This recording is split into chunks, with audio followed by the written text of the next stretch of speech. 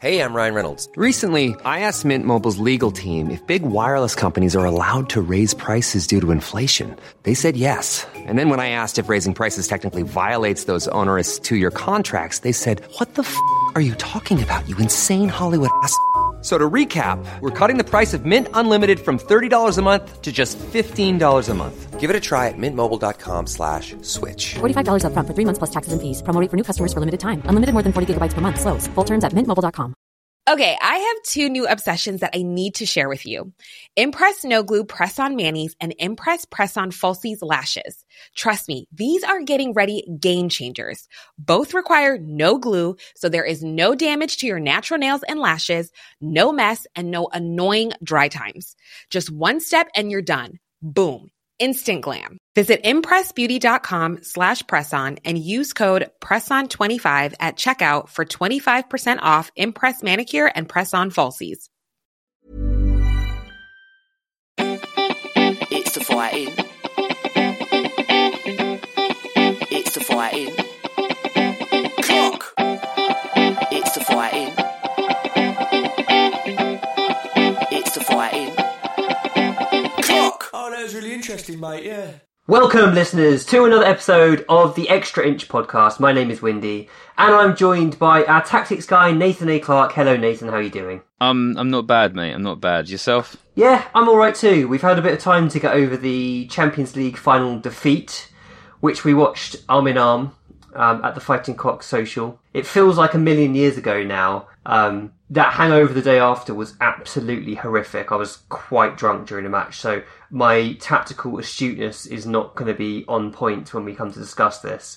In fact, should we just get straight into it? Let's do it. Get it over and done with, and then we can move on to some sort of fun stuff. Obviously, the game was not what we expected, because after 24 seconds, everything changed. I mean, is it worth even discussing the penalty? It was a penalty. It was a correct call for a penalty. With next season's rules, that might not be the case. I think there's some question marks over whether it would or wouldn't be the case. But with this season's rules, rightly or wrongly, that is a penalty. However, when it was first shown, I genuinely thought it didn't hit his arm. And I thought it was going to get overturned. And it was only the second time I saw the replay that I realised it did make contact. Were you in the same sort of position? Yeah, I only saw the first contact, and that was pretty much on his shoulder. I thought, come on. I don't know, there is, like you're sort of alluding to, there is a wider conversation to be had about deliberately kicking the ball into a player's arm and all that kind of stuff, but it's very hard to have that conversation when it's in reference to your team losing the Champions League final. So I think that you just have to, whatever, you know. Yeah. Of course that happened to Spurs in the Champions League final. Yeah, exactly. And, it had to be Sissoko as well, who to many has been an absolute hero this season, but he's made, standing in the penalty area with his arm out pointing, he's made the kind of schoolboy error that... No, come on, you can't, you have to let him off. You can't turn this into an opportunity to have a go at Sissoko. I think it was a kind of unacceptable mistake, but he's been such a hero this year and such a Trojan the way he's just battled on when we've had no other fit midfielders that you kind of just overlook it. Yeah. But yeah, schoolboy stuff. It's the kind of thing that you should be training out of players constantly. But it happened, and it's just so unfortunate. It kind of killed the game in essence. My memories of the game are very hazy, and I haven't rewatched it for obvious reasons. Did anything stand out for you at all? Well, tactically, yeah. So I wrote a lengthy preview of the game that I was really happy with. I was really proud of. And then the game turned out nothing like I said it would be. I thought, I thought Liverpool would score early, which they did, but I thought that would be because they turned the ball over, and I thought that we would adjust, and I thought that we would rally late, and I thought there'd be lots of opportunities for both sides. And in the end, Liverpool sat off us the whole game. We couldn't really get the ball into midfield. We just passed it about the back. We did create a bunch of sort of what probably in season would be really good counter-attack opportunities where it's sort of 3v3s and the like, but they all just petered out, and it's really hard to say for sure if that is a fitness thing, a sort of an end of season thing where we have 3 weeks off, and both these teams use really sort of advanced periodization schemes where we say, okay, we need to be at match fitness between these dates and these dates. Here's how we can absolutely maximize that. And we probably, even though Liverpool were in the Champions League final last season, probably don't account for that in your season planning, because otherwise you're planning for a month's worth of fitness that you almost certainly won't need. So yeah, I mean, it was a really weirdly paced. Everyone was clearly visibly tired, and I think that is the main reason the game was the way it was. Yeah, I think you've nailed it, and I'm quite pleased you said that we created some good opportunities on the counter, because we did. We kind of got into the right positions and then lacked the final pass or the final run or failed to stay on side. And it was these little kind of moments that cost us ultimately. And yes, it could have been down to fatigue, mental or physical. It also could have been down to just the occasion. And, it's a huge, huge occasion. It's undoubtedly a huge pressure situation, and that does strange things to players. And I felt like a lot of our key attacking players just looked overawed and didn't quite know how to handle it. Sorry, go on. Pochettino, I remember now thinking back that Eriksen got moved into the number 10 role at some point in the game, maybe half time, as a sort of, well, he's the cool-headed one and he's the most creative one. And then maybe our chances improved slightly, but we still weren't there. Exactly that. But there were plenty of positives. I thought some of our build-up play was really good. We looked sound defensively. We got the ball into the final third pretty well. It's just the final pass that was then lacking. I was very impressed with both Danny Rose and Harry Winks. I thought they both excelled themselves and kind of were probably our best players on the night, which is really pleasing with Winks because he's been in and out with injury these past couple of months. And it was kind of good to see him perform at such a high level because it kind of gives us that confidence that he can do it again next year despite his injury problems. So really happy with that. And Rose has had a strong end to the season generally. So again, that's a good thing, as it were. Did you enjoy the social? Yeah, it was as a whole day, as a complete day. It was. We'll always have that, Yeah. We'll always have the run. We'll always have the day. It was great to meet up with, a bunch of the Spurs community to go for a meal with you beforehand. Tom Foynes was there. Jack to Trunk was there. Yeah, it was a celebration until the game actually started. Yeah, totally agree. And what was nice is, because we had very little expectation, or the majority of us had very little expectation, it didn't feel too deflating afterwards. I kind of shrugged it off pretty quickly. And from everything I've heard about what it was like to be in Madrid, it feels quite like it was the same there as well. People just carried on having fun, mingling with Liverpool fans. Liverpool fans were actually really great about the whole thing. Although they could afford to be a little patronising, I guess. Sure. But yeah, all in all, a real shame, but huge pride in what Spurs have achieved in the Champions League this season, and let's hope that they can then build on that experience in the future. Shall we move on? Let's talk about transfers. So there's a few things to consider here, I think. We can talk a little bit about the players we've been linked with, but let's start off with a general talking point about the sort of squad rebuild on the whole. So this is a question that came in quite a while ago, but I've been sitting on it because I think we wanted to wait until kind of season's out of the way. And this was from Javad Movaheadi, who said, Maurizio explicitly said in his in the Premier League show with Gary Lineker that we need to rebuild. To me, this implies he's here for the long haul, which is good. The question is, which areas do we need to rebuild? How much of an overhaul do you envisage taking place this summer? What do you think, Nathan? Well, the areas we need to rebuild, we know, because we've been talking about it for 2 years. It's central midfield and it's fullback, and then there's a littering of other places where there's sort of, I don't know, you might call amber light issues as well. How much of an overhaul? There's a feeling in the air, isn't there, that we're in for sort of a backlog that we haven't addressed, where surely we must be about to spend a lot because we need to spend a lot because we haven't done. Do you match that feeling? Yeah, I feel as though the squad rebuild is also once again partially dependent on how many takers we have for the players that we want to get shot of, and I think there are quite a few of those players that we would happily accept the right offer for. And also it depends partially on the Eriksen and Alderweireld situations, which Alderweireld's situation seems to have got more promising actually over the past couple of weeks, whereas Eriksen less so. There's also a sort of mini rebuild within the development squad, which Spurs have already kick-started with their announcements around players released and retained. And that then has an impact going forward as well, because we've got an issue with the homegrown quota, which I'll come on to a bit later. But if I just run you quickly through the players that have been released. So we've confirmed the release of Michel Vorm, who was our oldest player at 35. But also Dylan Duncan, Charlie Freeman, Tom Glover, Connor Ogilvie and Jamie Reynolds. So they are players, in many cases, who've been knocking around for quite a while, probably weren't ever going to progress, but we kind of hung on to because we thought they held some value and we could perhaps get a fee for them. That hasn't then worked out, and so they've now gone on free transfers. And we've also not yet confirmed, but I understand have released Fernando Llorente, unless something changes and we offer him a contract. Now, you may think that's no big deal, but Llorente played over 1,000 minutes last season, so in some ways that is another player that will need to be covered. Those minutes will need to be covered in some manner. We've actually made some signings as well, so we've signed an under-16 goalkeeper who's called Isaac Midton Solberg.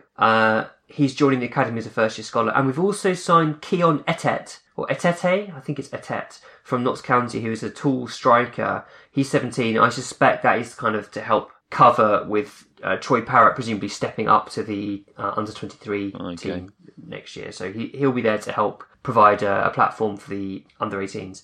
So there's this rebuild of the first team squad, then there's this rebuild as well of the development squad, which is quite interesting as well. We've kept on a few more players so far than I thought we would. That could mean a change in our loan policy, and it could mean that we send out a few youngsters on loan in order to create sort of some value for them, as we have done in the past with the likes of Stephen Corker, Jake Livermore, etc. So, yeah, some people will have just totally switched off when I started talking about young players there, so I'll move on quickly. To a question from Busted Cop, who says, most important areas to improve, fullbacks or central midfield. If you can only prove one area, which one and why? And I think this is interesting because, judging by what we've heard in the media, we've absolutely prioritised central midfield. So we've been linked with Tanguy Ndombele and Giovanni Lo Celso. And I think both are ideal players to bring into our squad for various reasons, which we can come on to if and when they sign. But it kind of, to me, it shows that the priority is very much in central midfield. Is that something you'd agree with? And would you prioritise central midfield over fullback? I think so, yeah. We can sort of get by with Kieran Trippier, and maybe Aurier can sort of improve, but central midfield, as it is in a best case scenario, is still completely changing the way we play. So look, we need to address both, but still there is a hierarchy, and central midfield is the priority. Yeah, I think that's fair. I think the fullback issue is going to be one of, let's see what happens in terms of bids coming in, because we absolutely cannot sign another right back without first getting rid of one of the existing right backs, probably two of the existing right backs. And I'd say probably the same at left back, to be honest. You don't want to end up with three left backs like we've had three right backs all season. It's not helped. So I think that's probably the rationale behind the links with central midfield coming first, because there are already gaps there. You know, we've sold Dembele, and we hope to sell Wanyama and maybe even one other, but there's a gap there already. I also think that our sort of history of all of our transfers being focused through one man, which is Daniel Levy, means that he can only really concentrate, or he should really only concentrate on one thing at a time. So he says, okay, let's deal with the most pressing issue, central midfields, and then once we've resolved that, we can re-look over our budget and everything else, and then look at right backs. That sort of makes sense to me, and but that's also the limitation of so much focus going through one bloke. Yeah, and you know, Levy's had a hell of a lot of other issues to deal with this season, so yes. You know, it's fair to say that this would not have been his absolute immediate priority. So, I mean, that's on him really, because he's in charge of the structure, and he could easily have appointed a director of football or a sporting director or whatever to kind of do the transfer for him. But you know, it is what it is. So, should we talk a little bit about Ndombele and Lo Celso? Are you kind of happy to see them links? Yeah. These so Lo Celso is sort of complicated because I don't know exactly what we want from him, whether we're seeing him more as a number 8 or more as a number 10, or probably somewhere in between. And whether that is we're looking at in between because he potentially offers resolutions to 2 issues, or whether we want to sort of change the tactical structure of our starting 11 based on his inclusion. It's sort of hard to guess where we are with that, but Ndombele is like Dembele in both name and style, and it's just it's an unavoidably obvious transfer. And he's 22, so it's very Spursy in a way, in terms of looking at our previous transfer strategy. Not so much the last couple of years, but prior to that, there's a lot of sell-on value there, even if things don't work out perfectly. You know, he's still young enough to hold value. Same with Lo Celso. And Lo Celso is an interesting one to me because although he's totally different to Eriksen in style, he tends to carry the ball a little bit more. He tends to get into the box a little bit more as well, I would say, from what I've seen of him. He is a different player to Eriksen, but he kind of covers the same areas in the pitch. So he, like you say, he's previously been a free 8. This season he's been a 10. Yeah. Eriksen was the opposite, where he was a 10, and this season he was a free 8. So there's a nice kind of amount of versatility there, which we know Pochettino values very highly. And I like his skill set. I think he's got a lot to offer. It'll be very different to Eriksen, but there's incisiveness there, and there's also physical strength there as well. He's not a pushover. He's not a pushover. One thing you could always say about Eriksen was he ran the hard miles, but he was sometimes a little weak in the tackle, or you kind of feel like he wasn't dominant physically. Whereas Lo Celso is a bit more sturdy. He's not particularly big or muscular, but he throws himself about quite a lot. Yeah. Now, I'd obviously welcome both of those signings, but that's a hell of a lot of our transfer budget gone then. So the other 2 players we've been linked with are the Sessegnon twins, and this has been a link that's been ongoing for, the best part of 3 years now, since they were since they weren't even, couldn't even smoke legally. So everyone knows Ryan Sessegnon. He's been a promising youngster for 2 years now. He had a breakout season in the Championship, slightly less impressive season in the Premier League. He kind of struggled to adapt, but was playing in a poor team. Stephen, his brother, is lesser known, but a very competent right back who can also play holding midfield if pushed. And I think the fact that they're both being linked is interesting, because it kind of, to me, it implies that we've tracked them through the England age groups, because Stephen's not had a lot of exposure to league football. So some fairly deep scouting going on there. How do you feel about Ryan Sessegnon? Well, I have a different take on being linked to both of them, which to me suggests that it's a bit like, if you want to sign me, then you've got to sign my brother too. Like with the Hazard brothers to Chelsea all those years ago. Right. I think it's one of those, which, again, like with Thorgan Hazard, he's not just some scrub who you have to tag along. Like, he is a legitimate talent prospect and everything else. It's just that Ryan Sessegnon he's an interesting link because, like,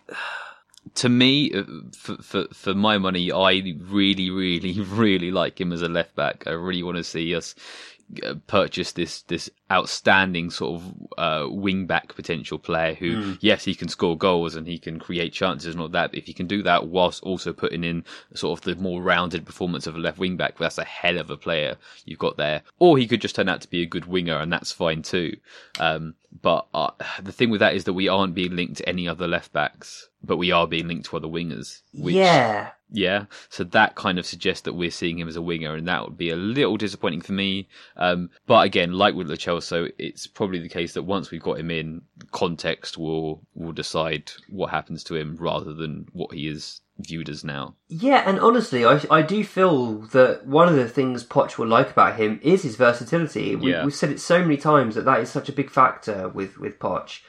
Rose being able to play central midfield.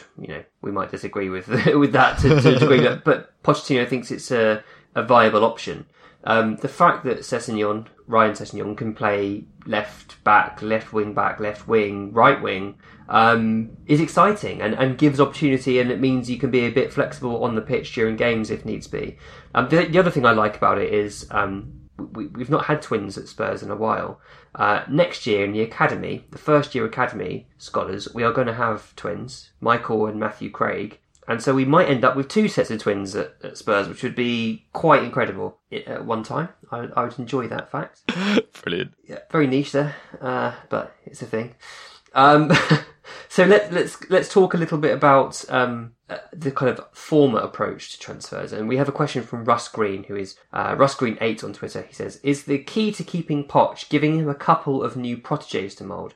If so, who would be your top 3 under-20 recommendations that aren't already at the club?" And we've kind of gone different routes on this. So I'll let you start actually with the kind of the Championship, the Football Manager route, which I find exciting. So yeah, go for it. So rather than be sort of vaguely realistic or look at homegrown talent, I just wanted to sort of pop out 3 names who are, 3 of the biggest under 20-year-olds in the world. So Martin Ødegaard, which many of you will be familiar with, who is contracted with Real Madrid, was on loan in the Eredivisie last season. I think he had an amazing season there. Be interesting to see whether Real Madrid keep him to play him in the first team next season or send him out on loan again. I think Ajax were looking at a sort of a buy to sell back sort of situation. There's Michael Cuisance, I think that's pronounced right, the French midfielder who plays for I think Borussia Mönchengladbach. And then there's João Felix, who, if we sign him, we'll have to get Thiago on to tell you much, much more about him. I can't say too much at the moment, but I am going to have more content on young talent soon. Mate, from experience, I can tell you you're you're opening yourself up to a whole world of pedo tweets. Oh yeah, no pedo. Yeah, get that in there early, because I've lived with that for 6 years now. It gets repetitive. It gets boring. Does it grind you down? It doesn't grind you down. You just like sort of roll your eyes and like, yeah, be more inventive. Where does De Ligt fit into your list? Oh God, is he not 20 yet? He's 19. Jesus Christ. Yeah, he's... Wow. Do you think he's going to go to one of the super clubs? Yeah. Well, it looks like it's... The latest news suggests that he's turning down Barcelona and going to PSG. Right. For whatever reason. I think he's claiming that there's football reasons, but then the suggestion is that actually it's more financial reasons. But yeah, whatever. He's absolutely obscene. He is brilliant. What a player. Yeah, he's 19, and I think he's already one of the best centre-backs in the world. And do you know what? I genuinely, I think he'd be good for sort of 5 to 10 goals a season from set pieces as well. Absolutely. Which is just insane. Yeah. What a player. So to kind of bounce off Nathan's Wonder Kids, Galacticos, I've gone for more British youngsters who I think are definitely achievable as signings. But these are players that we'd probably need to loan back for a year or perhaps longer in the hope that they become something in the future. A bit like we did with Dele when we signed him and loaned him back to MK Dons. So the first one is Jack Clarke of Leeds, who's quite well known now. He didn't end the season very well, actually, Clarke, but he's clearly got bundles of talent. You saw him play. Yeah, so I saw him play against Brentford. So John McKenzie, Leeds fan, bought me a ticket to go watch Leeds play at Brentford at the end of the season, and it was an abomination of a performance from Jack Clarke. He came on and he played on the right wing, which is where John and I were sat, and he essentially just received 10 passes and miscontrolled the ball 10 times, and that was his entire game. Yeah, that's kind of abnormal for him. He's a very kind of direct, tricky winger. Yeah, who wants to hit the touchline and then cut the ball back, and I really like that. Or get a shot away. You know, he's a young man, but he's very confident and he's happy to take shots on. And I kind of like his positivity. And the thing is with those kind of players, they can become Nathan Redmond and just not fulfill potential. But they can also become Raheem Sterling. So if you get them on the right track, I think with Clarke there's a lot of potential there, and I'd like to see us take a chance on him and get him out on loan to a lower Premier League club and see what happens. So number 2 is slightly lesser known, is Eberechi Eze, or Eze for QPR. As attacking central midfielder who, again, is a free 8 really, but has played as a 10. And I am a big fan of his style. He likes to get the ball down and run with it. He's very aggressive in his with his on-ball play. Commits defenders, is physically quite dominant also, and I think there are big things to come from him. I think he looks like he could play for a bigger team already, but I'd be happy for us to sign him and loan him back to QPR for the first half of the season. He's someone who was on loan at Wycombe, I think it was when they were in League 2, and he absolutely tore the opposition apart and was their best player sort of match after match after match, and then got taken back by QPR and went back into their first team, and eventually kind of drifted out of their first team. And I think in a strange way, he was too good for their other players. They're trying to play too direct. He needs the game to go through him, if that makes sense. But yeah, he's a player I really like. I've seen him for the England under-20s also, and he's always stood out to me as an impressive player, so be happy for us to take a punt on him. And the third and final one is Tom Bayliss of Coventry, who's another midfielder who can play at 8 or 10, probably better as a 10. He's a schemer of a player. It reminds me a little bit of James Maddison, and I like the cut of his jib. I like the fact that he takes the ball on the half turn. He's got good vision. He's quite small, but he's sort of diminutive with it and gets away from challenges. And I think he's destined for fairly big things. And I'd like to see us again take a gamble and get in there early before other clubs do. You know, what the thing that happened with Maddison was we watched him, and then he went to Norwich. And then he went to Leicester, and we didn't even get in on the Norwich thing. And I kind of sort of think with Spurs sometimes, these are cheap gambles. Just do it. And one of the reasons for that is we have got an issue with homegrown players in our squad. So we all know now that you have to submit, or you don't have to submit. You can submit up to 25 players in your first team squad over 21, and if you do that, 7 of them have to be homegrown. And Spurs are now at a point where a lot of our English players have left. Kieran Trippier might leave this close season, and we could do with adding a couple of British players to the squad to stop this becoming an issue. I mean, it's fine if you've got lots of players under 21 who you're willing to keep in the squad, but there comes a point where they hit that cut-off and they have to be named.